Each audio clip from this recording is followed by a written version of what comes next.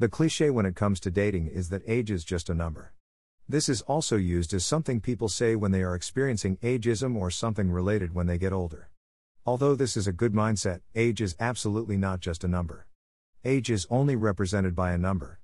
Age is a life experience, love experience, work experience, and experiences that can't be rushed or bought in any way. There are many disadvantages to dating someone that is not your age. I'm not talking about 2, 3, 4, or 5 years apart between both of you. I'm talking 10, 20, or even 30 years apart, and that isn't all right.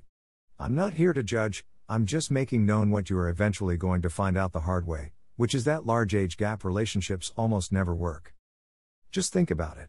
If you're 20, you're either in college, just out of college, or just started working.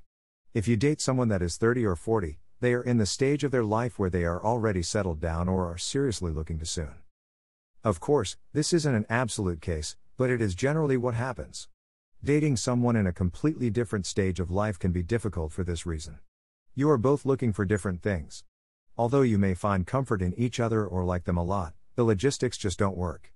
If you don't want the same things, a relationship can almost never work. Also, when it comes to life experiences, one of the most important parts of a relationship is experiencing things and exploring life together. If one person has already been through that stage, it will leave a part of you unsatisfied, which can be detrimental to your health and happiness later on. Whether it be as simple as something as your taste in music to your opinions on certain topics that may change generationally. Let's face it. After you reach a certain age, your opinions are pretty much set in their ways, and it can be hard to be with someone like that when you are still developing yours. I'm not discouraging you from dating someone older or younger than you because it would look bad or because of what people might think. In fact, I don't believe it matters what other people think about anything you do. This is really for your own good. I'm also not saying I know what is best. I just want to offer some advice so that you think hard about what you want and make the best decision you can.